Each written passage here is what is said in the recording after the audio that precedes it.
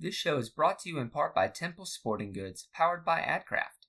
For more information on creating great gear for your team, contact them at 563-243-1304 or at templesports.com. Hey NAI football fans, Corey Thorpe here with John Cooper, and tonight we have for you Kentucky Christian's Corey Fipps. Coach, how you doing this evening? I'm doing awesome, better than I deserve. It's a beautiful summer night here, but we've all been away from football enough. I'm ready for things to crank back up. Coach, I'm just going to go ahead and get it out of the way, just for our listeners. For a guy that's played for you, I was showing Corey before we got on the phone.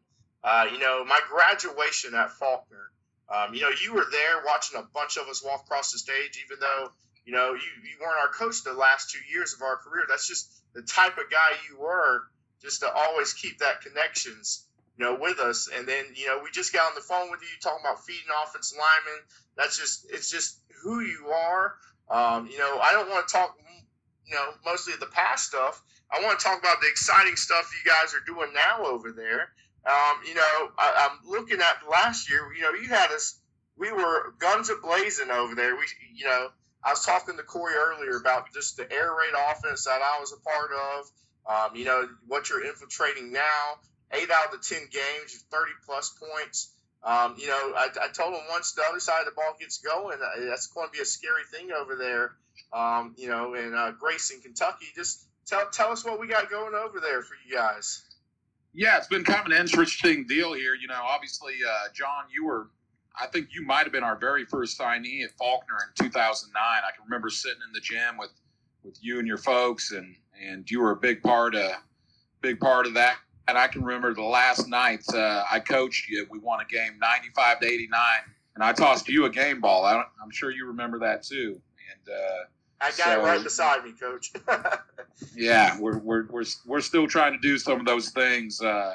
When I got here in the spring of, I guess it was 2017. I walked in to a situation where I was interviewing. I really didn't know if I wanted this job. I was at the office coordinator at Division II, Missouri Southern. Worked for a great coach, Denver Johnson.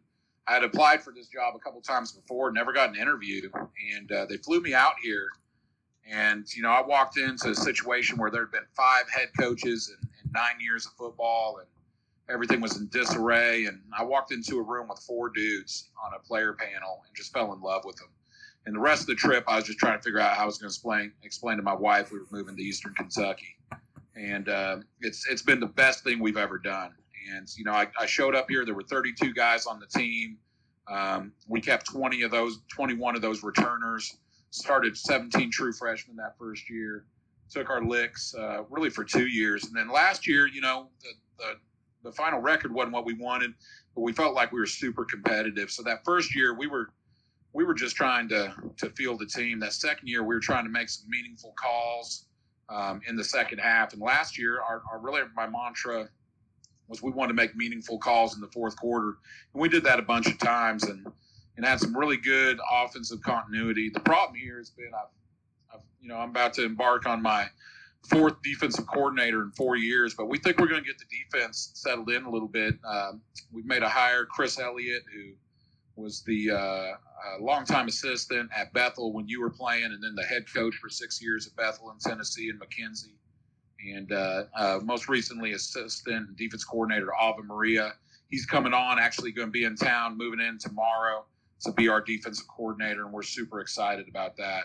And I think he's going to give us kind of the missing components of what we've been trying to do here. It's an exciting time to be at Kentucky Christian. A lot of good things going on offensively. We return a lot of firepower, and we actually think we're going to be better on offense. We're going to return some guys and get them healthy. Josh Drucker, who was our all-conference quarterback last year, he started the season as our 3rd-team quarterback and did an outstanding job. Got to replace a couple senior wide receivers, but we returned some really good offensive linemen, and really we've got a brotherhood and a family here that's just unbelievable right now. A lot like what you played in. Yeah, I'm just looking over some of your all conference selections right now, Coach. You talk about Drucker, throwing for almost 2,500 yards. Deontay Sip with 1,100 yards on the ground and 13 touchdowns. Devon McCoy on at wide receiver with 1,200 yards. You talked about losing Wheeler and Lewis, two basically 1,000-yard wide receivers. But really and truly, a lot of this is going to come down to Drucker. What's the next step in his development and taking care of the football? Well, the big thing for him was Josh was a junior college guy who was kind of beat up and banged up in junior college and really hadn't played football in a few years, and it was really knocking the dust off. He's an unbelievable athlete, a guy that's, about a 40-inch vertical and 4'5", 4'6", 40 guy at quarterback, and played really good high school football in the state of Texas. Really, quite honestly, just, minimizing on the mistakes and understanding that we really want him to be John Stockton out there. We really want him to be, the point guard of the offense and what we do with all our RPO, zone read stuff. We're probably not as much of a true air raid team as we were when we were at Faulkner and some different places. We are going to run the football, obviously. We've had a couple 1,000-yard rushing seasons. We've actually had the first team tailback in the conference the last 3 straight years. So, I really believe that if he can buy into the fact that he just really needs to distribute the ball and not necessarily win it on every snap and let our defense play a little bit, I think we'll be fine. Josh is an outstanding human being. We're also going to get a kid back, Jaquan Roberts. Jay's done an outstanding job for us. He came in and won that Thomas More game last year, was the starter his first year, and then, had some shoulder issues and had surgery and coming off that. So, and then we've got some great underclassmen quarterbacks who are coming up and pushing those guys. I feel like our quarterback room's as deep as any place I've ever been. Coach, tell me about the tempo. As good as anyone, just somebody that's just watching huddle clips or XOS clips. It's hard to get acclimated to the tempo unless you're watching a broadcast of a game. How fast are you guys snapping the ball here in 2020? Oh, well, it's never fast enough, John, but we'd like to snap that ball about every 14, 15 seconds. We will slow the tempo down. We will do some things we didn't do back in the old days, but we're still pretty up tempo 99% of the time. So we do let the O-line ID a little bit more and get in the run game to get some things targeted and keep us on track. Probably less of a true zone team than when you played, and a little bit more power and ISO and gap scheme. But we want to play fast. We do. Absolutely. Now, Coach, I want to talk about last year, and you have a lot of memorable games. But I know for sure, because I was keeping up with this game live last year, your game against Georgetown. If I remember correctly, this might be the first win in Kentucky Christian history against Georgetown.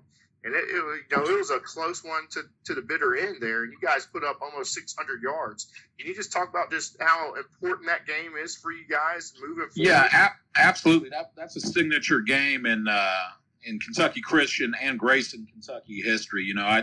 After that game, I'm walking across the parking lot, and a guy's lived in town a lot of years, and he pulls up and said, "Coach, that's the biggest win in Grayson we've ever had. High school, college, doesn't matter." He said, "That's unbelievable." And for us, Bill Cronin was going for his 200th win that night. It was the first game of the year for them. He's sitting at 199. I look up, and there is because I got to worry about these things too. I'm the athletic director as well, so I'm looking up and I'm going, "Good night. Who are all these people still trying to get in the ball game?" And there was a sea of orange, 200 yards out into the parking lot. I'm going, "Good night." We've got 6,000-7,000 people here potentially in the stands, and it was unbelievable. And we go down 17-0. We go all the way down to our third string quarterback because our first string guy had been knocked out the week before, and our second string kiddo it was just not able to do it with his arm strength quite yet, coming off injury himself in the previous year. We throw Josh in there, and he just starts slinging it. And we get ourselves back in the ball game, get down there right at the end with high drama. Our kicker gets roughed, and he's out. So, I didn't want to put a freshman kicker in there to win the game. So we throw a couple jump balls to the back of the end zone. They're safe. Team doc looks at me and says, "Hey, Eric Parr is back. You want him?" I said, "Absolutely." We ease him out there. We make a field goal to win the ball game, and it was a great night. I hate that was the high point of our year, but it's still a really good building block for who we are and what we're trying to do.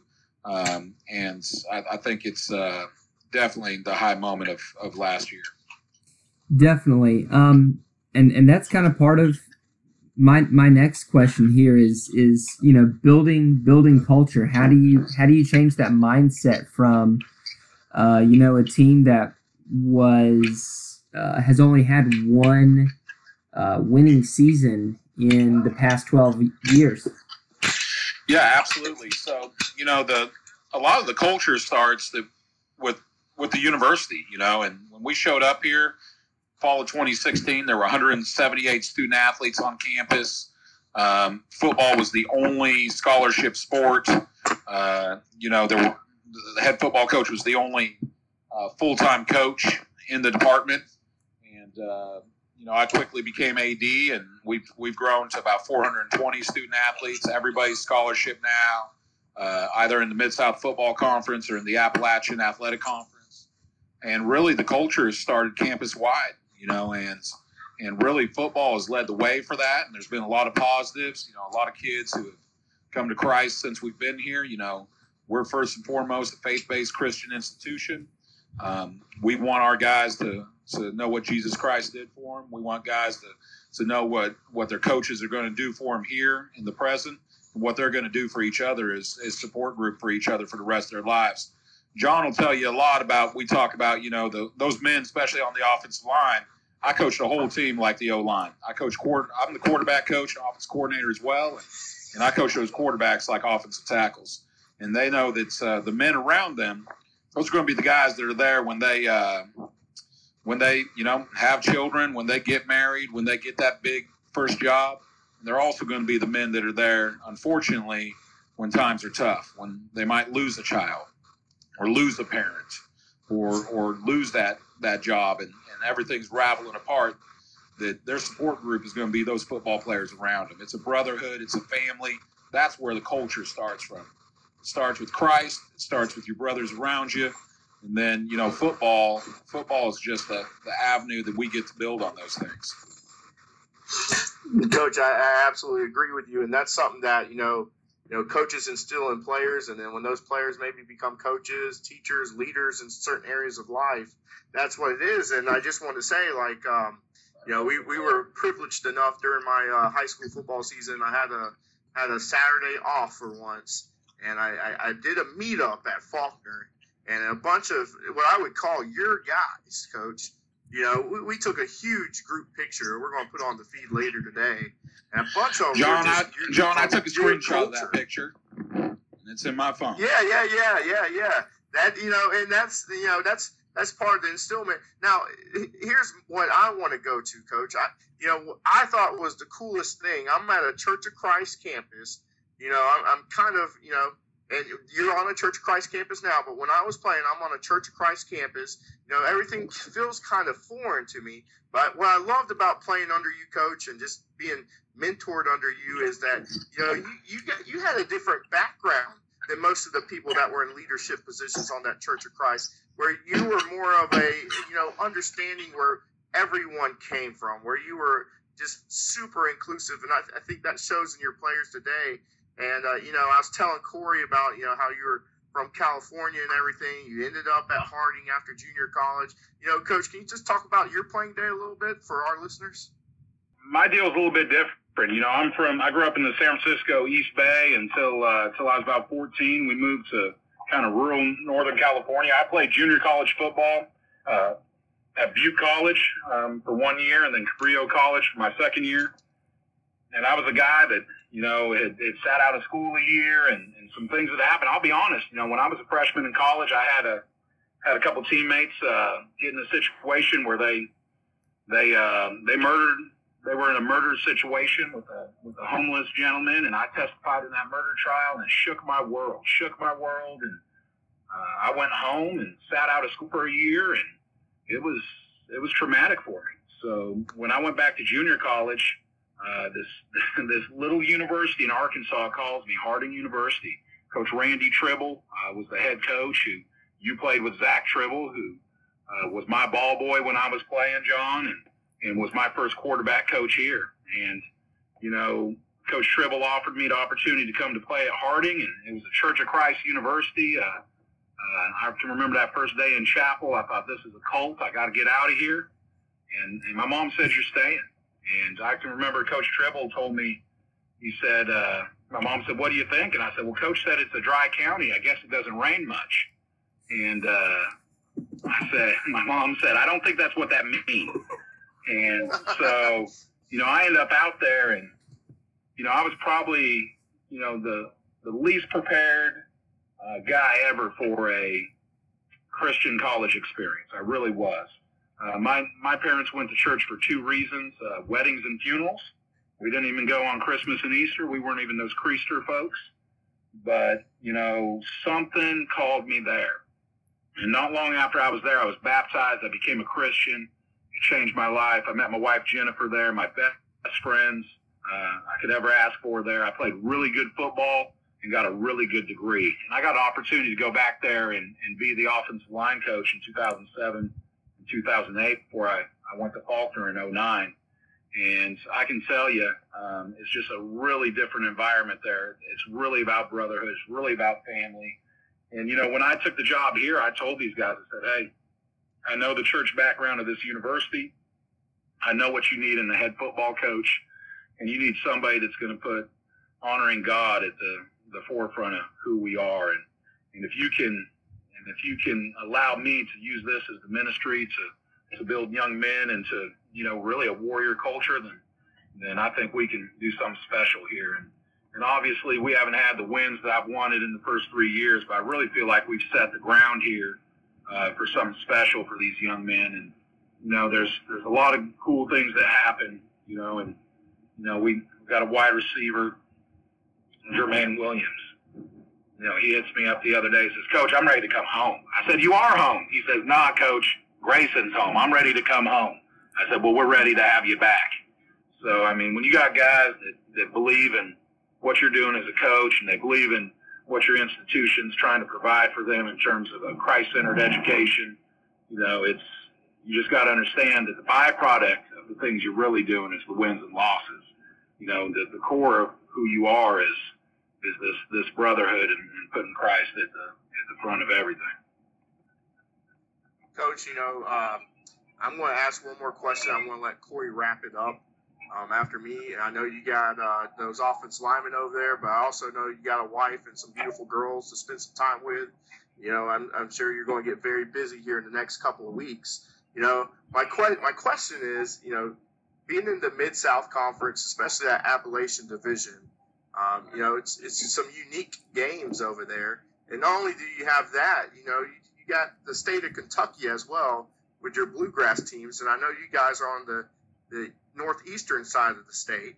But, just talk about, I know you've been many places, but you would be considered almost a Mid-South guy at this point. Maybe just talk about the conference just for a little bit. Yeah, I guess I am a Mid-South guy. I was at Faulkner, for those 3 years, and then I was at Bellhaven with Coach Mummy when he took his small college, jaunt through the Southeast, and then I had the opportunity to come here. I guess I've been coaching about 17 years, and 7 of those have been in the Mid-South. So I think it's an unbelievable conference. I think it's the best conference in all of the NAI from top to bottom. I know there's some conferences might be able to tout more national championships in recent years, but just in terms of the competitive week in, week out schedule that you got to play, this is tough. This is tough. You look at it, there's some Hall of Fame coaches in here and some young guys that really made a way for themselves. I think the Appalachian Division sometimes doesn't get the respect it deserves, but I think if you look at Reinhardt, and Point played outstanding defense last year, and obviously Bluefield and what Dewey Lusk is doing there, and I can go on and on about every one of these head football coaches in this division. It's awesome, and if you look at the Bluegrass division, the true Mid-South traditional schools, they do an outstanding job, have for a long time, from Georgetown on down.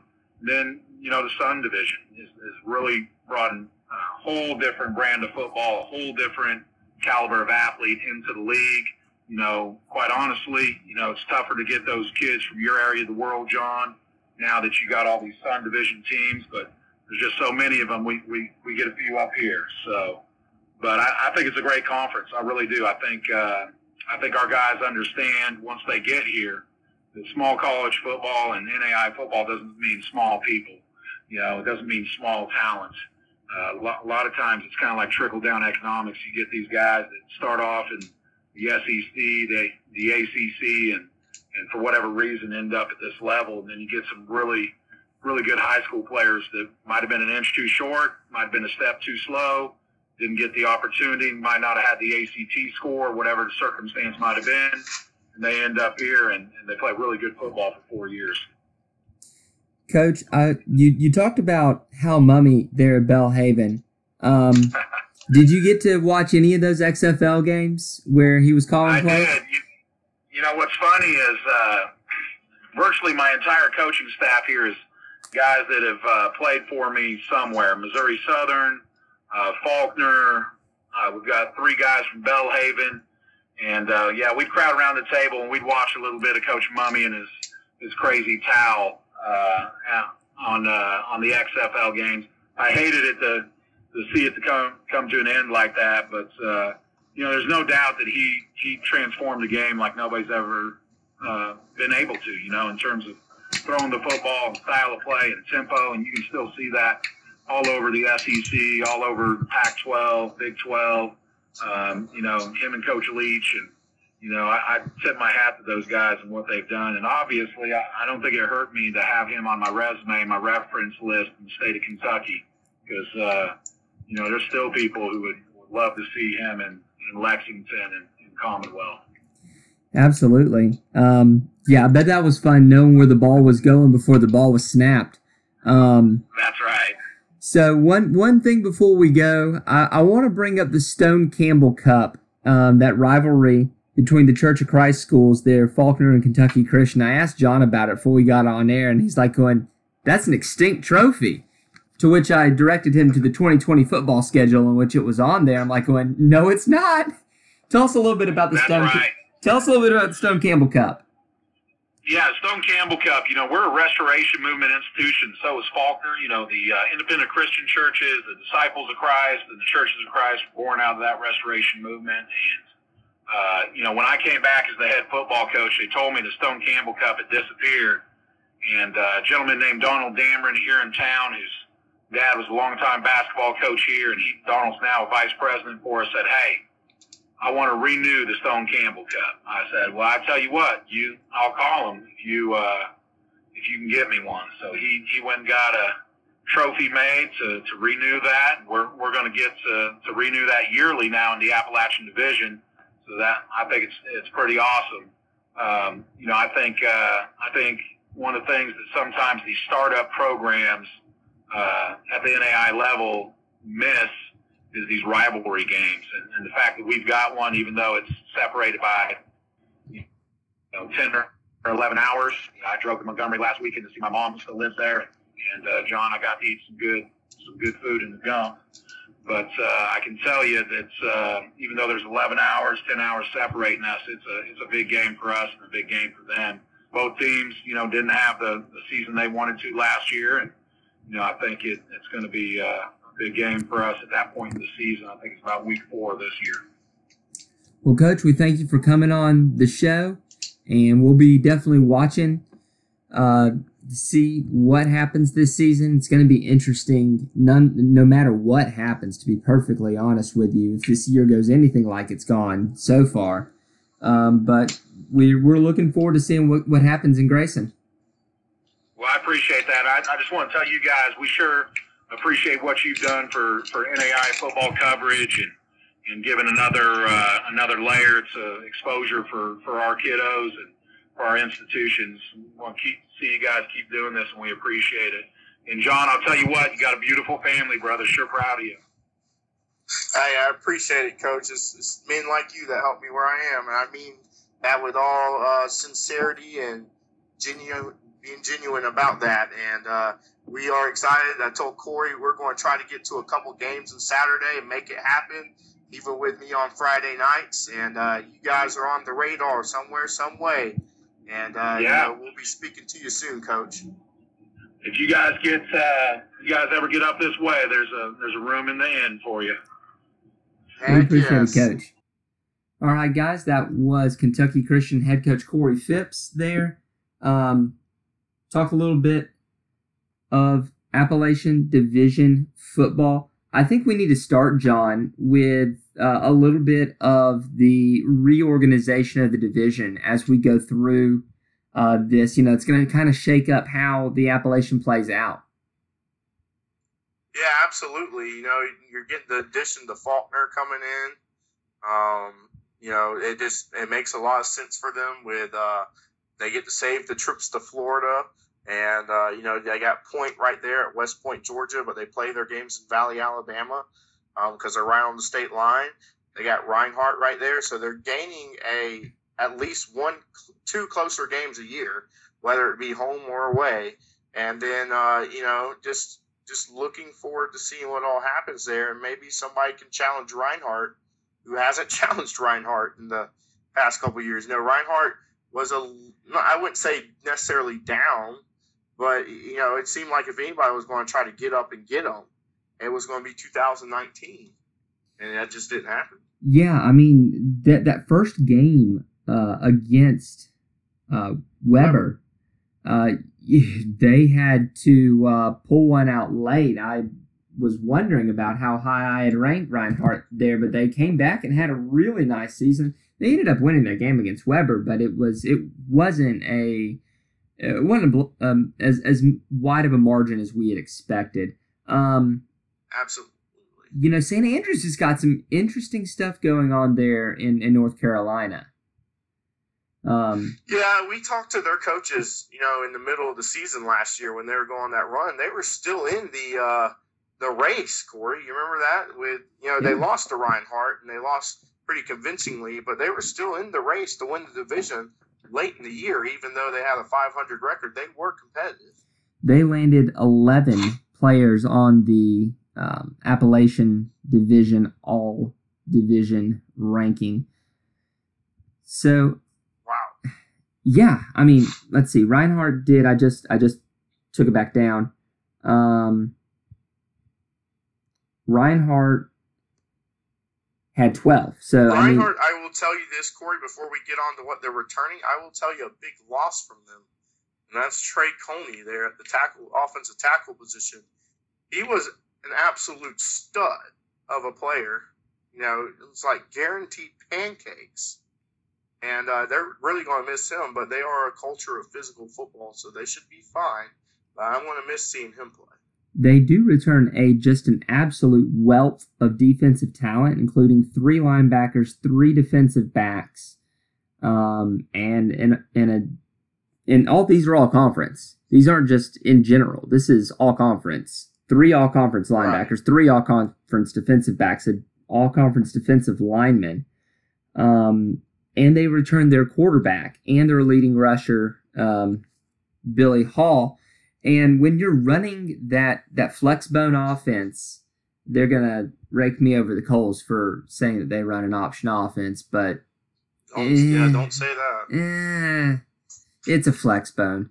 When you run the offense the way they do, having a returning quarterback who knows the assignments is as big a returning piece as any. Right. Now, I will say this, Corey, and you saw it with Reinhardt's run a couple years ago, and what's been detrimental to him for the past 2 years is, when they get later, if they are blessed enough to win the division again, and get later in that playoff run, they are going to have some type of passing game at some point. That's what they found out against Marion. You know, right, absolutely. And it was, to be perfectly honest with you, it was a nasty day in Indianapolis. If there's ever going to be a day that you're going to play straight option football, it's going to be a cold, horrible day. And Marion shut them down. Absolutely and completely shut them down. Right. But, and we just got off the phone with Coach Fipps and stuff, so I'm really looking forward. It was really interesting. He said that he's on his, I think he said, 4th defense coordinator. That's what he said, in 4 years. And, the coach that he's bringing in, the name escapes me right now, but just where he's from, where he was the head coach of Bethel so many years ago, and then just recently he was the defense coordinator at Ave Maria. What's going to help them out is on that side of the ball, which has been lackluster. Corey, you remember Ave Maria won to share the Sun Conference outright. Yeah, a couple years ago, yeah. So he's adding on championship coach level material with that mindset. So I'm interested to see what happens there. Faulkner's been really quiet. My alma mater's been really quiet this offseason. I honestly couldn't tell you what to expect from them. They have the skill guys to do it. We saw that. Honestly, I'm looking forward to seeing if that defensive line maybe bulks up a little bit. They got moved around in that Southeastern game last year. I will say week in and week out, I feel comfortable to say they're going to have a better time in the Appalachian Division than the Sun Division. But really looking forward to seeing what they bring to the table. But I can't imagine. I think after Reinhardt, it's wide open. I can't imagine that Coach Wasden is crying too hard about swapping Reinhardt, St. Andrews, Kentucky Christian Point, all the teams in the Appalachian, getting them and giving up these long old bus rides, 1. 2, going up against some really upstart programs like Southeastern and Kaiser and what we think St. Thomas is going to be. Absolutely. Yeah, we think St. Thomas is going to be a monster soon. And that's a great point. And, even with, Reinhardt being the cream of the crop of that division, that brings in a rivalry game. Back when I played, Faulkner and Reinhardt, back when they started their program in 2013, that was the heated rivalry game. And whenever Faulkner moved divisions, that rivalry was lost. But thanks to proximity, I'm eager to see what happens there. And maybe Faulkner can bow their neck out and be competitive in those games. But right now, Reinhardt is the cream of the crop in the Appalachian Division. Let's go ahead and make picks. Who are you taking for Appalachian this year? I'm going with Reinhardt just because, they return a good chunk of players. But not only that, we talked about in our podcast with them earlier this offseason, just the physical mentality. Their culture is just hard-nosed football. And at some point, and not saying that they have the same success as like a Morningside, but technically if you put in the Appalachian Division, they are the Morningside of the Appalachian Division, to where, it doesn't matter who's wearing that jersey, the culture is instilled there of just hard-nosed football. And then for a dark horse, I'm going with Kentucky Christian. I think that with an air raid approach, it gives like any team, and if you're good at it, if you have a coach that is just, really equitable with the air raid and can space his players out, you have a chance, especially a team that went 3-7 last year, but 80% of their games were 30 or more points. If that new defense coordinator hire turns into anything, a fraction of his expectation, you need to watch out for him. I'm gonna take Reinhardt definitely for the winner. For my dark horse, can you call St. Andrews a dark horse at this point? I mean, they finished second last year. Yeah, I'm gonna take St. Andrews. If you tell me I can't take St. Andrews, I'm gonna take Kentucky Christian. I Right. like Well, what they're bringing back. I think you can put anybody as a dark horse just because it's so wide open after the first place. I'm going to give you a couple names to watch out for, though. Our friends at NFL Draft Diamonds have given us a list of players to watch, and a couple of them do land in the Appalachian Division.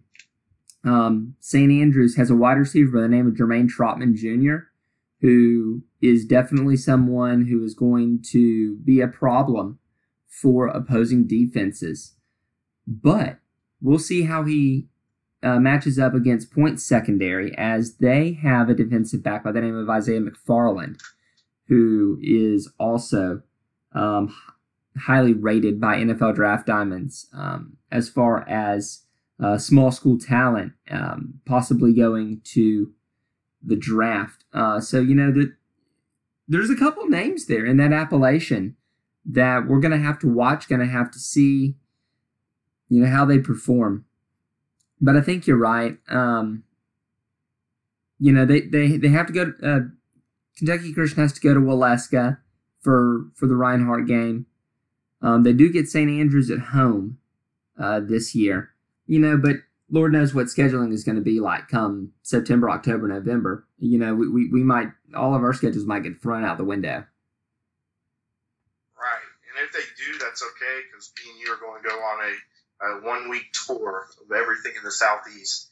But we're hoping that football happens, and I think these picks are pretty consistent with what will happen.